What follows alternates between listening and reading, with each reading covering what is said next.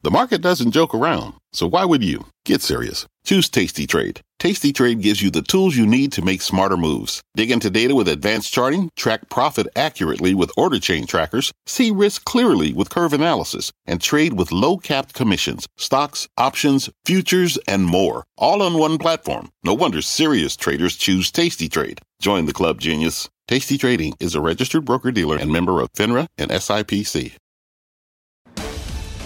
Right now in Fast, the summer rally rolls on. Stocks shrugging off weak manufacturing and housing data here at home and disappointing economic numbers over in China. The major averages finishing higher ahead of a wave of retail earnings on tap. Plus, sports spin-off hedge fund billionaire Dan Loeb pushing Disney to spin off ESPN after buying a stake in the company. He also wants more buybacks and cutbacks. The Disney response and potential next steps coming up.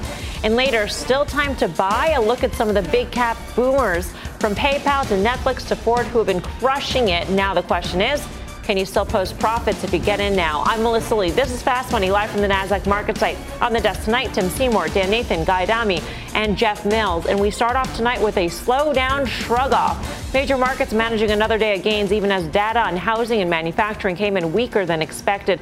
The S&P up 0.4%, the Dow rising for a fourth straight day, closing above its 200-day moving average for the first time since April. The NASDAQ posting its highest close in nearly 4 months. But with a slew of retailers reporting this week, as well as more data on the housing market, can this momentum continue? Tim Seymour, fresh back from vacation. You've been away for a week. You've gained some perspective. I'm not sure. Well, what do you think of where we are right now? Y'all rallied this thing pretty hard, and I think the tailwinds from disinflation. So off that CPI, I was had a kilt on and bagpipes in my hand in Scotland. No, I didn't. I just told you I didn't. But when I looked into that CPI number, clearly the deflationary tailwind from that dynamic, I think what you're getting also in terms of finished goods prices, and the market feels that this is coupled with on a day like today when you got really not like a terrible New York number, a not great housing survey, and then China cuts because their economy really needs to do some major boosting. This is a dynamic that actually the equity markets have enjoyed, and we've all done this math. I mean, 18.25% on the S&P off those intraday lows. Semis are up 29.5% in 29 sessions from July 5th. So this is a dynamic that I think doesn't really weave in EPS dynamics from what was a pretty good second quarter. But again, I think less Fed and the CPI dynamics are what from afar is what this market did. And I'll just say this is a market, though, that behaves as if the Fed put is in play. This is a market that's behaving like the market we knew last year. And that's what's interesting to me, because the positioning for the investor base, I think, for the last 6 to 9 months is maybe as much to do with the market's rally as anything. Yeah, I mean, Mike Wilson's out with a note today saying basically that where we are right now is very different because from an interest rate, from a policy, from an earnings perspective, we were in a very, very different place. And yet here we are sitting at these levels, Dan, and we're about to get a more real-time read on the U.S. consumer than that CPI print that we rallied off of last week. Listen, I'll just say this. I mean, we've all been doing this a long time. This is not that surprising. If you think that the S&P was going to maybe correct and it was going to go somewhere in the mid-3000s and it almost gets there, and then you say, oh, well, it could get back up to 4,200, it's going to overshoot. I mean, that's the way this stuff does, and it doesn't line up with the data precisely. And Tim just mentioned Q2 earnings, and I think when you focus on those major names, the huge components of the S&P 500 and the NASDAQ, they were clearly better than a lot of people had feared. But then when you broaden it out, okay, and then you take out energy, there was not a lot of great stuff. There was not a lot of really good visibility. And then now you piece it together with some of this data that we're seeing, and Tim used the term disinflation. So we're seeing, inflation. That's a tailwind. Yeah. So fine. But no one's saying mission accomplished yet. No one's going to put their faith that the Fed nailed the landing because there's a lot more that has to happen. I think what's different also, if you think back to 2008 coming out of the financial crisis, I mean, China and what they were going to do as far as spending was really a huge tailwind. If you think about it, we don't have that right now. We don't have Europe. We have, it's not just this housing data that's rolling over now. We also have a scenario where small business CEO confidence is really low. So again, don't be fooled by what the stock market has done in the summer after a sustained downturn like we had. I guess I'd focus a little bit more on what the 10-year U.S. Treasury yield is doing or not doing, because at 278, it's it's really suggesting that we're going to be well below the sort of growth that people would expect with an S&P 500 that's raging. So to me, I think I'm a little bit more bearish on the stock market than I am on the economy. I just think that the market has shot too far too fast. Guy? I agree with Dan on this one. I'll say I think what the market is trying to do is say, hey, Federal Reserve, we see the data coming out and it's miserable. Obviously, today's data was miserable, and we don't think you can continue this rate hike cycle in the wake of or in the face of what's been really poor data. And we're just going to keep pushing the envelope here on the buy side in equities, which I sort of get. By the way, on the flip side of that, they've trotted out all kinds of people from the Fed to suggest quite the opposite, that, you know what, inflation's still our main concern, and we're going to do everything we can to combat it. And they're the battle lines. But, you know, I think the Fed will win out on this one in terms of having to continue this rate hike cycle, and I don't think the market's going to like it. And, oh, by the way, which I love to say, we haven't even started QT yet, and that starts in September. So let's see how the market reacts to that. So I think this look, I thought it would stop at 4,200. We're at 4,300 now, but I think it's too much too fast, and I think it's discounting everything the Fed's trying to do. Jeff Mills, are you going to round out the caution on the panel tonight about the markets? Yeah, I guess so. And we're all saying it in different ways, but I think the bottom line is that, you know, the catalyst for this latest market move is this Fed pivot. It is interest rates going from 350 to where we are today. It is this peak inflation narrative. And look, I've been fairly bearish and negative for, you know, a number of months now. And I'll say this, the inflation peaking narrative, the slowing, that's clearly a positive, right? I think it reduces the fears of some sort of 1970s type issue. It reduces the fears of a super aggressive Fed, maybe the severity of a GDP contraction, which I think we do get. But what the Fed needs to see is a sustained drop in inflation. They need to be convinced of that, and they're going to keep hiking until that happens. And I just don't think they're going to see what they need to see until they hike us into probably a recession, or at the very least, you know, a very noticeable and impactful S&P 500 earnings slowdown. You know, we've gone from 252 now to 243 for 2023 earnings. So ultimately, that's going to impact valuations. I don't think that, you know, given the fact that the Fed's tightening, growth is slowing, unemployment claims are moving in the wrong direction, I don't know how high of a multiple this market can carry. So again, that's still what leaves me with a fair bit of caution here.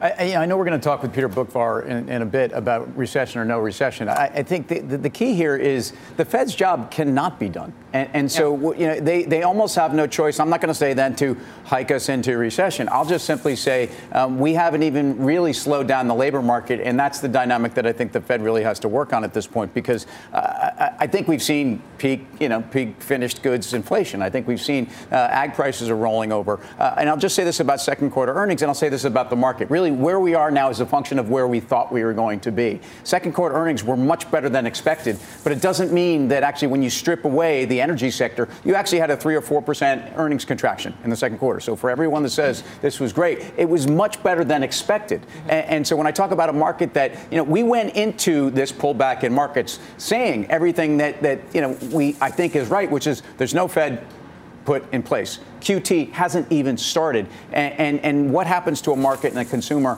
when you hike, you know, 350 basis points in as fast as the Fed has done in decades? And I think that's really the key. I think we've all said this about the labor market. It's hard to believe that we didn't hit peak labor. I don't think the job market's going to fall apart, but what we're hearing from every CEO these days, and we're hearing it from you know, a couple of companies we're going to talk about later in the show, I mean, cutting jobs is really what they want to do. Yeah, I mean, that's what Bill Dudley told Steve Leisman today, that we haven't seen the full impact and that we will see unemployment tick higher. It is inevitably the side effect of what the Fed is doing, and we may think that we're seeing some of those shoots right now, but we haven't seen the full impact. Well, it might be really good for margins, too. I mean, prior to the pandemic, if you think about it, one of the big concerns was automation and what that was going to do to a job market that was already at a 40-year low. We had unemployment at 3.6% before the pandemic. And if you don't think that the lessons learned, and we heard this from companies like Airbnb, you know, lots of different companies. Nothing like a good crisis, right? To lean up the balance sheet and get the margins. And that's exactly it. And I think a lot of these companies actually invested in automation, invested in some of these processes, thinking about how to do remote work, having less physical plant, that sort of thing. So again, I mean, maybe this is a trend that we see over the next decade or so, but all of the, well, not all of it, but a lot of those wage gains that we saw over the last year and a half were on the lower end. These were jobs that were going to be automated away. How many segments in McDonald's, Tim, did we hear over the last 10 years about you going in there and ordering from a machine? You know what I mean? I Jones for a Happy Meal, and I got a chance to do it on the front line and actually learn how they've gotten better. Yeah, and to Dudley's point, though, is that if you see unemployment go from 3.6 to 4% in the next year or so, that will be devastating to a consumer where they're already seeing their savings rate go down, consumer credit going up, and really pulling away a lot of that fiscal stimulus that has helped a great deal keep that consumer afloat. So, Guy, how would you say to trade, or maybe you say don't trade, this sort of game of chicken that the markets have with the Fed? I mean, the market is betting that the Fed is not going to lean so hard as to push us into a deep recession. And that's sort of the bet going on here, that we can float higher. Look, yeah, and that's been the right bet recently, without question. I mean, I think across the board, we thought 4,200 was sort of a foregone conclusion. We got there. This, to me, is now the overshoot, and it doesn't make a whole lot of sense. You know, even if you were to say $220 worth of S&P earnings, which I think is a bit of a pipe dream, now you have a market trading close to 20 times, which I think in this environment we will all say is a little expensive. So I'm not suggesting valuation is rich. I just think it's now flipped back the other way. By the way, consumer credit card debt in the United States approaching, if not through, $1 trillion for the first time ever. No bueno, especially if job cuts are coming. So I just can't wrap my head around a bullish scenario. The bullish scenario right now is the worse the data gets, the more bullish people seem to get. That's somewhat counterintuitive to me in this environment. Well, our next guest warns the U.S. is on a collision course with a recession. Peter Bookbar is the Chief Investment Officer at Bleakley Advisory Group and a CNBC contributor. Peter, good to have you with us. You say there's 3 stages in a bear market. We're only in the middle right here. Right. So the first one is a valuation adjustment, which we clearly have seen. The second one is the economic impact and also the earnings impact of a slowdown. And then the third one is when everyone throws in the towel. And I can argue that we're really just beginning the first phase of part number 2, where growth is slowing and we're beginning to see the impact on earnings, particularly profit margins. And I think this still has a ways to go to work through door number 2. Peter, it's Tim. So independent of necessarily what they're going to do, what do you want the Fed to do?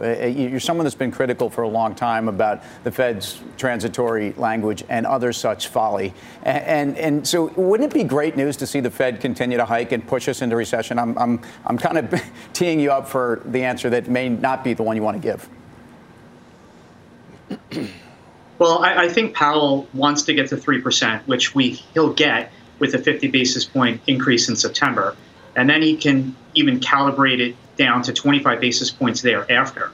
So I don't think there's necessarily the right level of the Fed funds rate that's going to get to some magic level of lower inflation, because we just don't really know once you get above 3. Because when you look at previous rate hiking cycles, it was lower and lower levels of a Fed funds rate that started to break things. It was 2.25, 2.5 that did so in the fourth quarter of 2018.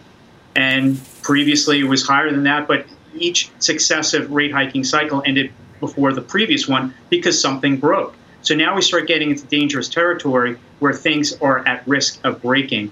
But the important thing also is this balance sheet reduction that is only barely just begun. And I still like to separate out the interest rate increases that impact negatively the interest rate sensitive parts of the economy, like housing, and we saw today, and it's already slowing autos. And then QT, which will have a direct impact on financial conditions and the markets. And I think Melissa made a great point just before, saying that the markets really are playing a game of chicken with the Fed. But it's the same playbook. Oh, maybe the Fed is going to be done raising interest rates soon because inflation is topping out. Therefore, you got to buy. And I think people are not being sensitive enough to this economic slowdown and what it's going to mean for corporate earnings and profit margins.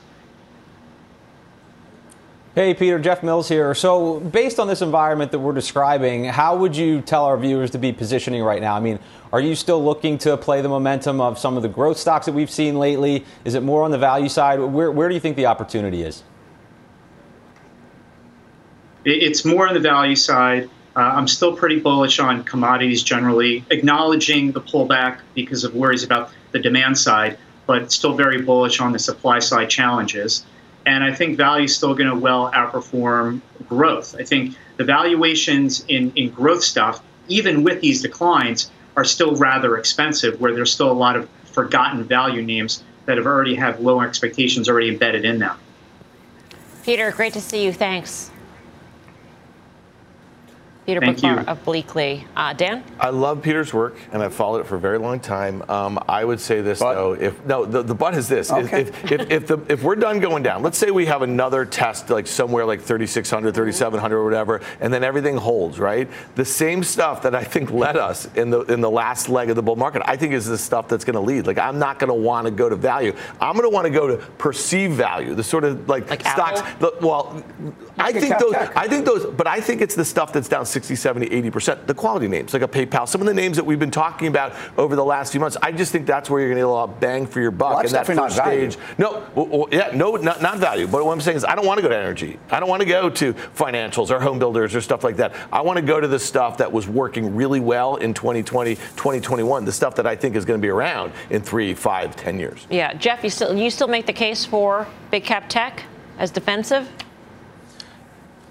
Yeah, I think so, honestly, because if you're thinking about financials or industrials or materials, like that's not what's going to pop if, in fact, inflation continues to go down and the Fed at least gives some signs of slowing down. So I think you do want to focus on those quality growth names. I still really believe that you're going to see a reduction in earnings expectations for next year, even with the reduction in expectations we've already seen.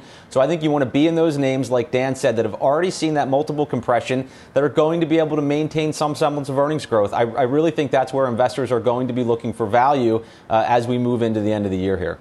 All right, we've got a news alert out of Viking Global, the fund making some big buys in the latest quarter. Leslie Picker's got the details. Hey, Les. Hey, Melissa. Yeah, Viking Global, one of the few firms that we've seen so far with their 13Fs in the 2Q, making significant buys, more than doubled its stake in Meta to hold nearly $500 million worth of that stock, bumping up its stake in Block by more than 1,000% to hold about $344 million at quarter end, boosted its stake in Boeing by 350% to $190 million at quarter end. Take-Two, similar story, up by 240% and nearly tripled its stake in Dollar General during the quarter. We also just moments ago saw Third Point's filing come out. If you recall, that has been kind of the story today with its renewed interest in Disney. The firm did get out of its Disney stake, at least according to its 13F filing from the first quarter. Now we're seeing 1 million new shares of Disney during 2Q. That's worth only about $94 million. Knowing Third Point, knowing Dan Loeb and his activism, it is likely that the firm either holds beneficial exposure through derivatives or things that don't have to be disclosed that make that stake worth much, much more, or they had purchased more Disney shares in the 6 weeks since these filings came out. But nonetheless, seeing some disclosure, a new disclosure on Disney, which makes sense since we saw that letter today urging some potential changes, some suggestions at Disney. Melissa. Leslie, just to be clear, the Third Point filing is as of the latest quarter. As I understood it, he had accumulated his stake after the earnings, which happened in July, right? Right. So he clearly acquired something in June, which that's what this 1 million shares is. So he did start to at least dip his toes in June, according to this 13F filing. The earnings themselves boosted it from there. We're not sure exactly what form of exposure he has, just based on what's publicly been disclosed thus far. Got it. Leslie, thank you. Leslie Picker, covering all the 13Fs flooding in at this point. Guy, I feel like the world has changed since June 30th. So a lot of these things that we're reporting right now, these guys could be out and in the green on them or in the black. And so, which one do you like, though, still? Yeah, it's interesting. The one I doubt they're out of, listen, I'm probably talking some of the things I've said before, but Dollar Gen sticks out to me for reals. They report August 25th, I believe. Jeff Mills has talked about Dollar Tree, Dollar Gen as well. It's been lower left, upper right pretty consistently for quite some time. And although it's probably a tad expensive on valuation, this is a company that seemingly delivers every time. So I'll let Tim talk about Boeing. Maybe Dan talks about Facebook. But I think Dollar Gen, to me, is the one that sticks out. All right, coming up. Good prognosis in some healthcare stocks. The General eyeing a potential comeback in this space. His top picks are next, plus crude cooling off this summer. But could a perfect storm cause prices to surge? We're drilling into the energy trade ahead. Don't go anywhere. Fast Money's back in 2.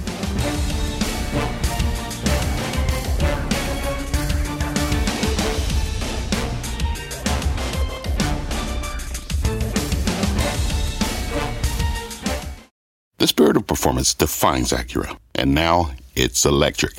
Introducing the all-electric ZDX, Acura's most powerful SUV yet. While what powers their cars may change, the energy that makes Acura never will. Crafted using the same formula that brought them electrified supercars and multiple IMSA championships, the ZDX has track-tested performance that packs an energy all its own. With a premium Bang & Olufsen sound system and up to 313-mile range on a single charge, and a Type S variant with an estimated 500 horsepower, the ZDX is everything they said electric could never be. It was built with the driver in mind, just like Acura's been doing since the beginning. We could talk all day, but the only way to experience this electric performance is to drive it yourself. Unlock the energy and order yours at Acura.com. What does it mean to be rich? Is it having more stories to share or time to give? Is it being able to keep your loved ones close or travel somewhere far away? At Edward Jones, we believe the key to being rich is knowing what counts. Your dedicated financial advisor will take a comprehensive approach to your financial strategy to help support what truly matters to you. EdwardJones.com/findyourrich. Edward Jones, member SIPC. Welcome back to Fast Money. Check out the XLV ticker ticking higher to start the week. The ETF that tracks the healthcare sector is now just 6% off its 52-week high. And according to Mills, the healthcare space is also home to some of the best charts in the market. Jeff, talk us through some of your favorites. Yeah, I think that's true. And you've seen this part of the market struggle a little bit lately, but I think it's primed for a comeback. If you look at the XLV, it's sort of in no man's land, but some interesting things going on with individual names. So, number one, in big cap pharma, there is this divergence between, say, a Pfizer and a J&J, which kind of look like they're breaking down to me, versus a Merck and a Lilly. So let's just look at Merck and Pfizer, for example. Merck, to me, just looks like a much healthier chart. Sort of this multi-year base above the 200-day moving average, recently broke out above the old highs, versus Pfizer, which it looks like could be rolling over to me. And Merck also has valuation on its side, in my opinion. I'll just throw out two other names quickly. Danaher's a company I've talked about a number of times. Love the business generally, love the business for this market, and I really like the chart too. It held that $250-ish level. It broke back above its 200-day moving average very recently. It broke above the old April high from this year, so I think you can play the momentum there. And then the last one is Humana. Just a really good-looking chart, sort of this multi-year consolidation. Nice, steady uptrend above the 200-day moving average. Recently broke out to a new high. So you can go down a very long list in healthcare and find some really good charts in what has been a challenging market. So I'd encourage people to take a look there.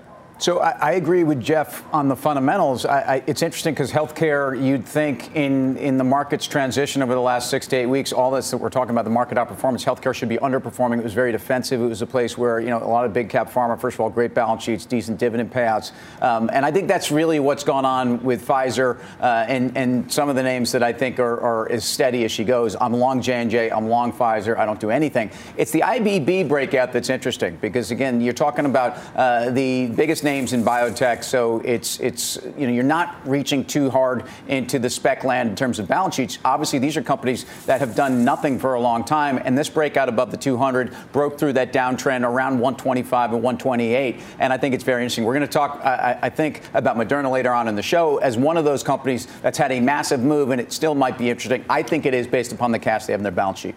All right, there's a lot more Fast Money to come. Here's what's coming up next. All eyes on energy. Oil prices cooling off. But are we just one big hurricane away from another surge? The traders drill in next. Plus, ready for retail earnings? Big names gearing up to report. And options traders are eyeing one name that could be in for a retail rally. You're watching Fast Money, live from the NASDAQ market site in Times Square. We're back right after this.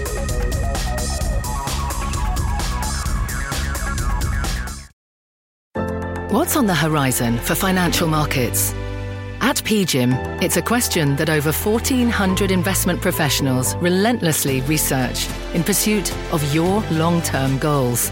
Specialized across asset classes, but united in collaboration, our teams provide global and local expertise. Our investments shape tomorrow, today. Pursue your tomorrow with PGIM, a leading global asset manager. Welcome back to Fast Money. WTI crude sinking to its lowest level since early February on the back of worse than expected economic data out of China. The headlines igniting fears of a slowdown in energy demand. Oil stocks slumping along with the commodity. Major refiners like Valero, Chevron, Exxon all down sharply, so with prices now well off their highs. Could consumers see even more relief at the gas pump? Let's bring in Patrick DeHaan, head of petroleum analysis at GasBuddy. Patrick, great to have you with us. Have we seen peak gas prices? I think for now, we may have seen prices bottom out. Obviously, oil prices last week took a bit of a jump, but even wholesale gas prices last week moving up even more dramatically. And so for now, the national average seems to have stalled out at about $3.92 a gallon. Now, today's drop could start some more decreases, but with hurricane season still active, it's certainly just a matter of time before whatever happens in the markets today, if it sticks, gets sent down to the pump. So I wouldn't look for much more relief across the country. Certain areas, the West Coast, the Rockies, the Northeast, I think gas prices in those regions will drop more noticeably in the week ahead. But areas of the Great Lakes, we are already seeing prices going up in Ohio, Indiana, and in Michigan. What are we factoring in for hurricane season in terms of the impact on gas?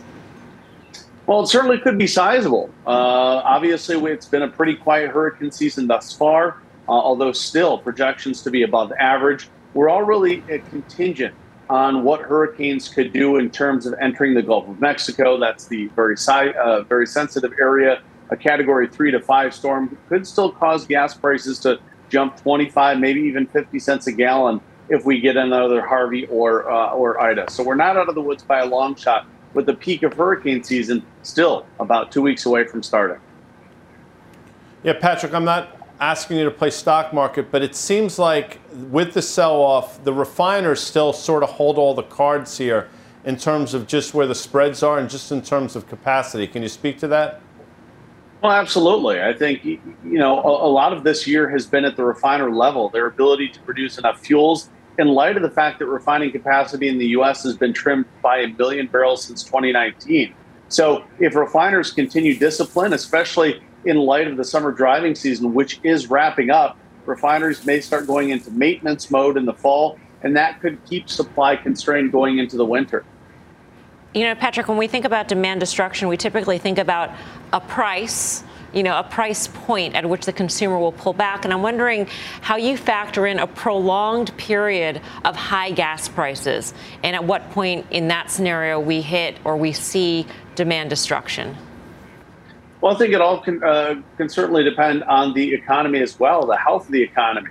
We saw a very resilient consumer this summer. $5 a gallon did cause a low level of demand destruction, but against a backdrop of economy that was reopening after COVID. This year's $5 a gallon in terms of demand destruction, we could see similar demand destruction next year when prices are lower if the economy is doing poorly. So it's certainly a factor this year. We did not see record high gasoline consumption, as a lot of motorists still got outside. There was a level of pent-up demand from COVID, but a lot of that was destroyed because of the high price. And moving forward, I think the bar is going to be lower where we hit demand destruction. That is, consumers may not be resilient in an economic slowdown to pay the high prices that we have this year. Patrick, thanks a lot for your analysis. Appreciate it. Thanks for having me.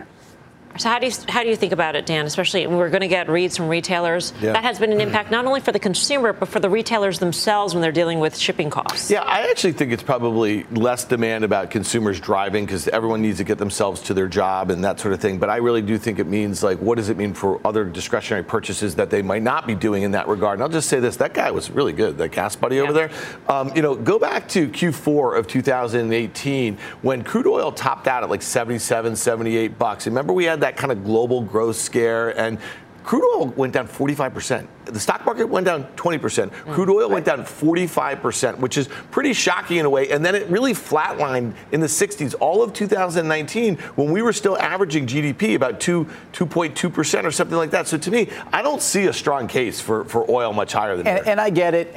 But I don't see what has changed at all about the global oil supply dynamic. I think, and if you listen to Saudi Arabia, they say that they're going to be ramping up supply. Right now, we've taken quotas within OPEC and OPEC Plus back to pre-COVID levels, yet there's still 2.5 to 3.5 million barrels short on oil. So the energy security dynamics that are going on, and we heard this from oil companies are going to continue to pay out dividends, increase cash flow, and pay down debt. That's why the XLE has outperformed the Brent or crude or whatever your benchmark is significantly over the last month and through an earnings season where I would go back to just the soapbox I stand on. Is it a soapbox or it's a pedestal? These companies are run better, and they're run for equity investors for the first time in probably 15 years, and that's why I think you can actually own them here. And I also don't think oil prices can go down a lot from here. Jeff? Yeah, I agree with Tim. I think overall this pullback is an opportunity. We knew things were overbought there. We were all talking about a pullback in these stocks, but just to underscore Tim's point, oil making new lows, but XLE versus S&P 500 not. I think we put together a chart. You can look at it and see the divergence. XLE versus S&P 500 basically flat since the end of June as oil continues lower. We saw the same thing in November, December of last year. So maybe that's the sector sort of looking forward and saying, you know what, we don't think the commodity has much more downside. So I look at stocks like Exxon, Chevron. I think they're cheap here if oil stays where it is, and I think that's probably a pretty good bet. You like Refiner's Best guy in this space? I do. And Valero's gone from 146, which it probably shouldn't have been that quickly, down to 104. It's bounced. Had a rough day today, but you look at where the refiners are and how well they're operating and the season we're about to get in. I think refiners for a trade here look really interesting. I think Valero's top of that list. Coming up, is this a dream come true for Disney? Activist investor Dan Loeb getting in on the House of Mouse, the streaming spinoff he is pushing for ahead. But first, a big week of retail earnings on deck, and options traders are piling into Walmart ahead of results. How they're playing the name. Fast Money's back in 2. Get your trades to go with the Fast Money Podcast. Catch us anytime, anywhere. Follow today on your favorite podcasting app. We're back right after this.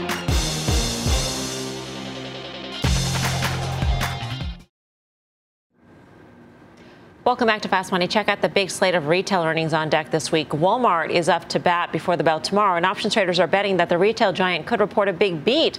Mike Coe has the action. Hey, Mike. Hi there. Yep. So Walmart right now implying a move of about 4.4% by the end of the week after they report earnings. It traded well over 3 times the average daily options volume today, and the busiest options were the August 140 calls. We saw over 20,000 of those trading for an average price of about 77 cents. Buyers of those are obviously betting that the results will be good and the stock is going to rise above that strike price after earnings, and that would represent a move of a good size by the end of the week. And I'm hoping they're right because we're long the name. Guy Adami, what do you think? I mean, Walmart and Target, you would think that they would deliver because they missed so much the last quarter that they have to.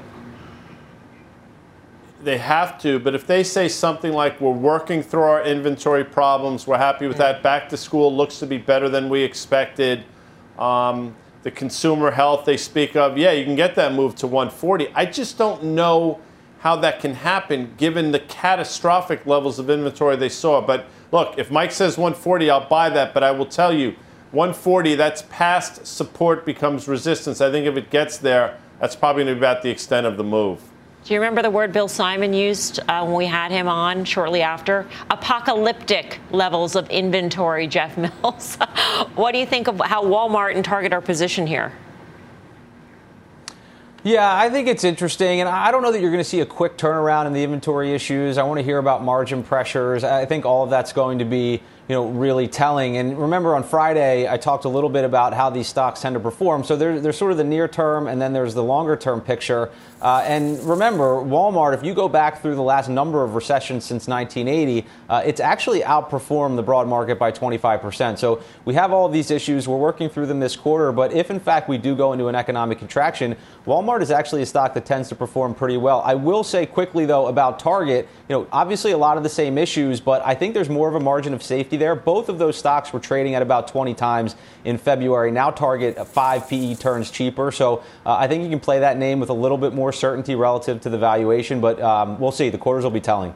You own both, Tim? Yeah, and that was the trade for 2021, is to own Target over Walmart significantly. And I do think that the valuation dynamic, I think both Target and Walmart, and so therefore maybe you jump to Target, although I have a bigger position in Walmart. I just think the punishment here on inventory dynamics, which I think are temporary, yes, they're not systemic issues for the companies. I still think, and as Bill Simon pointed out, also in one of those segments, they're the most sophisticated retailer in the world. I just don't see it. And the way these stocks were punished relative to the dynamic, it may just be same-store sales in the U.S. in 23 are really what it comes down to. But these companies, I think, have been overly punished. I'd be long here. He also said in a subsequent interview that he'd take Target over Walmart, which I thought spoke volumes. Yep. Dan. Yeah, I was really surprised when Walmart pre-announced, and we have not become accustomed over the last 20 years or so to negative pre-announcements like that. The stock gapped down like 10% and then filled in the gap within a week or so. And I think it just kind of tells you, Mel, you and I were looking at it when they teased that Doug McMillon was going to be on the show tomorrow morning. You know what I mean? It's probably going to be okay. You know what I mean? He's not going to come on and lay a big egg there. I mean, that's just my 2 cents there. So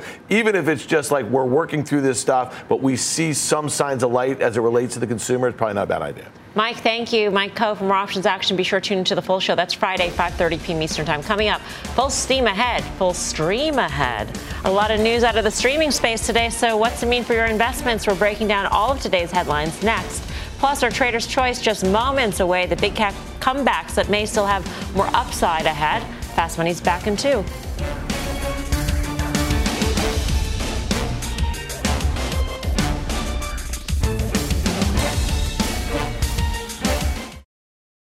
Welcome back to Fast Money. Disney shares jumping after Dan Loeb's Third Point revealed a new stake in the company. The activist suggesting the media giant spin off its ESPN business. Loeb also wants Disney to cut costs and amp up buybacks. Disney responding in a statement by saying, "We welcome the views of all our shareholders. As our third quarter results demonstrate, we continue to deliver strong financial results." The letter continues to point to the company's content offerings and distribution ecosystem. For more on Disney and today's other streaming headlines, let's bring in Joe Marchese of Human Ventures. Joe, great to have you with us. What's your take of Loeb's proposal? I mean, it's very interesting, especially the latter two parts on Disney and Hulu, or sorry, ESPN and Hulu. The ESPN part in particular is pretty interesting because while a lot of the streamers are focused and they don't deal a lot in sports, a lot of the platforms, Amazon, Apple, Google, are getting into sports rights. And so you can look at this two ways. One, that means sports rights are going to go way up and Disney is looking at getting out of it, or should be. But the other side is to say that these new streamers think sports are important to reduce churn. And one other point on that, I think everyone should understand is that sports are the tentpole when it comes to advertising at these major media companies. Like I think 15 or more of the top 20 live events on TV were sports, were the NFL alone. So there is knock-on effects to getting out of the sports business, as I think some people should be thinking about. Joe, how should we think about these other media companies, though? For instance, we've seen some massive unwinds, right? AT&T and Time Warner in such a short period of time. And you just mentioned these big tech platforms that have huge balance sheets and huge moats and huge incentives to keeping people on their platforms. Will we see a lot of these media companies kind of divest a lot of these assets because they can't keep up in I guess, spending on content, whether it be sports rights or original content? Well, I think all of the media companies are a little bit different. And it is something that's been universally true in the media business in these large conglomerates is that most of the companies that are in the media business, that isn't where most of their profits come from. Disney has a machine that turns content into IP for parks and cruises and merchandise. And Apple, their streaming service is part of really just a rounding error to them selling phones. Amazon sells everything. Even NBC Universal, its profit center is in the cable and delivery of internet. So even while AT&T divested up, you're seeing a consolidation still continuing to happen with Discovery Warner and Paramount, which was Viacom CBS. And I think today you saw the news, even with Paramount going into the business with Walmart Plus, realizing it needs to be part of other bundles. Joe, just underscore what you had said earlier. It sounded like you're saying, to me at least, that that should Disney spin off ESPN, that it could really impact negatively advertising in other parts of the company. Is that what you're saying? And you know, if Disney is trying to move away from advertising in some respects, then does that really matter? Well, I mean, I'll take the second part first. I think everybody's saying they're moving back towards advertising. Even Disney Plus has said there will be an ad tier coming. And I think the advertising ecosystem for the big guys, for the Disneys and NBC Universals, is really the largest advertisers in the world. Whereas the ones you've seen some weakness in some of the earlier platforms, Snap and Twitter, et cetera, reporting, are the long tail of advertisers. So I think there's a lot of health and a lot of margin in the big advertisers. Now, that said, the letter did point out from Loeb that maybe they could strike deals that were commercially advantageous and they don't need to own the sports channel. So depending on who they spin ESPN out to, perhaps Disney could keep the ad sales rights and sponsorship rights, because the sponsorship of sports drives the sales of 30-second spots year round, and it's billions of dollars. All right, Joe, great to get your thoughts. Thank you. Thank you. Joe Marchese, one argument for spinning out Guy, and I think you've made this argument yourself a couple of times in the past, at least, is that then it could go down the road of sports betting. And I'm wondering if you think that would be the thing to do, seeing where sports betting is right now.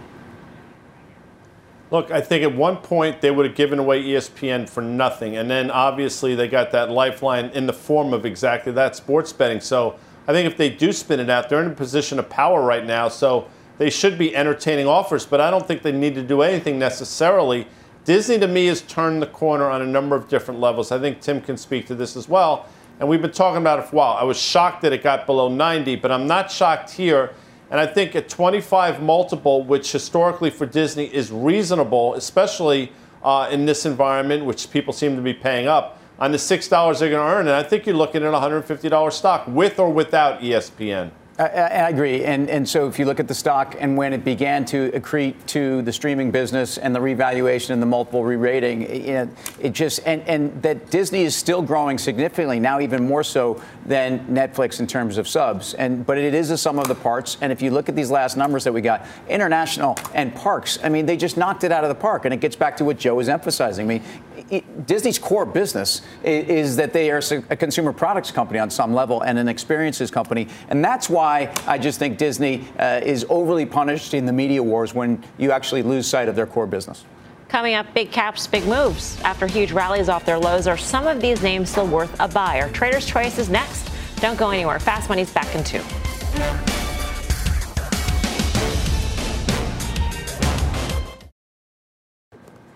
Welcome back to Fast Money. Check out some big cap names rallying hard from their 52-week lows. PayPal, Netflix, Ford all jumping more than 50%. Etsy up 76%. And Dollar Tree up a whopping 97% from its low. So are any of these names still worth a buy? It's a Trader's Choice. So General, we'll kick it off with you. So I've talked about a lot of the ARK names. You know, they don't have free cash flow. They're not profitable. They're not considered quality. I think PayPal is the opposite, and I think it's sort of the profile that you want in this market. I would prefer PayPal at a 22 times multiple than, a lot of other things that are maybe trading more cheaply but are more reliant on future growth. And I think Elliott's involvement is a good thing with the cost management, looking for growth in other areas. The company's already doing that themselves. So if you own the stock, I think you can hold it. I would say loud and clear, I don't think you need to chase it here. You're approaching resistance at that 126 level, but I do think that this is a stock with fundamental characteristics that you can buy here and do well over the long term. Tim? Yeah, I agree with that. And I'll go with Ford, though. Jim Farley, Georgetown's Jim Farley, who's been talking lately about job cuts like a lot of other CEOs, is also reiterating their guidance and reiterating that they're going to increase that quarterly div and reiterating a lot of things that people didn't think Ford was going to be able to do. So to me, even after a 50% move, and as we say all the time, you make the most money when things just go from terrible to kind of bad. I don't think you have either at Ford. I think you have the environment that changed. But even after this move on a trailing basis, and you say, so what? Well, 6.5 times on a forward 12-month, where I think you have very conservative estimates, it's around 8.5 times. And I think that's something you can own here even after this kind of a move. In fact, if anything, we've gotten more data, and I think that's what you needed to hear. You like PayPal, right, Dan? Yeah, I do. I bought it a couple months ago here. And, again, some of these things, these rallies, they seem a bit like, kind of, hair raising a little bit, but understand where they've come from and the potential for them. A company like PayPal, if it were to expand greater overseas, there's just so many things there. I really still like this one. Was that your trader's choice? Or no, mine was Tesla. Okay. So, Tim, you've been gone for a week. So what happened? Nothing's really changed on Tesla. The stock is up 50% from its lows just a couple months ago. I just want to put some context. That is like $450 billion in market cap. And the only thing that's happened is that they had slightly disappointing numbers. And as far as deliveries, probably less than expected just a few months ago for the year. I just think the stock is really. So you want to buy this? No, I don't. So Sandy, our producer, said you could fade it. It's like trade it or fade it. It was trader's choice. Oh, you weren't on the call? Yeah. He said I was on the air. I was not on the call because I was on the air. So he said I could fade it. I'm fading it. And they have this 3-for-1 stock split next week and AI day. I think it's going to, I thought it was upside down day because I knew you were fading this one. Anyway, Guy. We're light on time. I'm just letting you know. Etsy, you'd be like, you got to be kidding me. It's up from 67. Etsy's only trading at 5 times revenue. I think it deserves better in this environment, despite the fact that it's rallied significantly. I think it can double from the recent lows, which would make it a $134 stock. I think Etsy goes higher. I played the game correctly. Up next, final trade.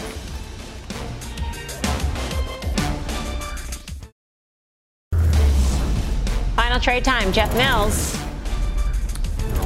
One of those healthcare names, Danaher, keeps moving higher. It's above that 200-day. Great management, recurring revenues. That's what you want right now. Guy. You also want Valero, sister. Tim Seymour. Yeah, Disney, one of those names also we could have put in there up, close to 35% a month. But this bid from Third Point, interesting. The fundamentals hold up. Dan Nathan. Yeah, PayPal. I'm going to stick with it, Mills. I'm going to Venmo you some cash so you can put some stuff behind you in that office there of yours. Thanks for watching Fast. See you back here tomorrow at 5. Mad Money with Jim Cramer starts right now.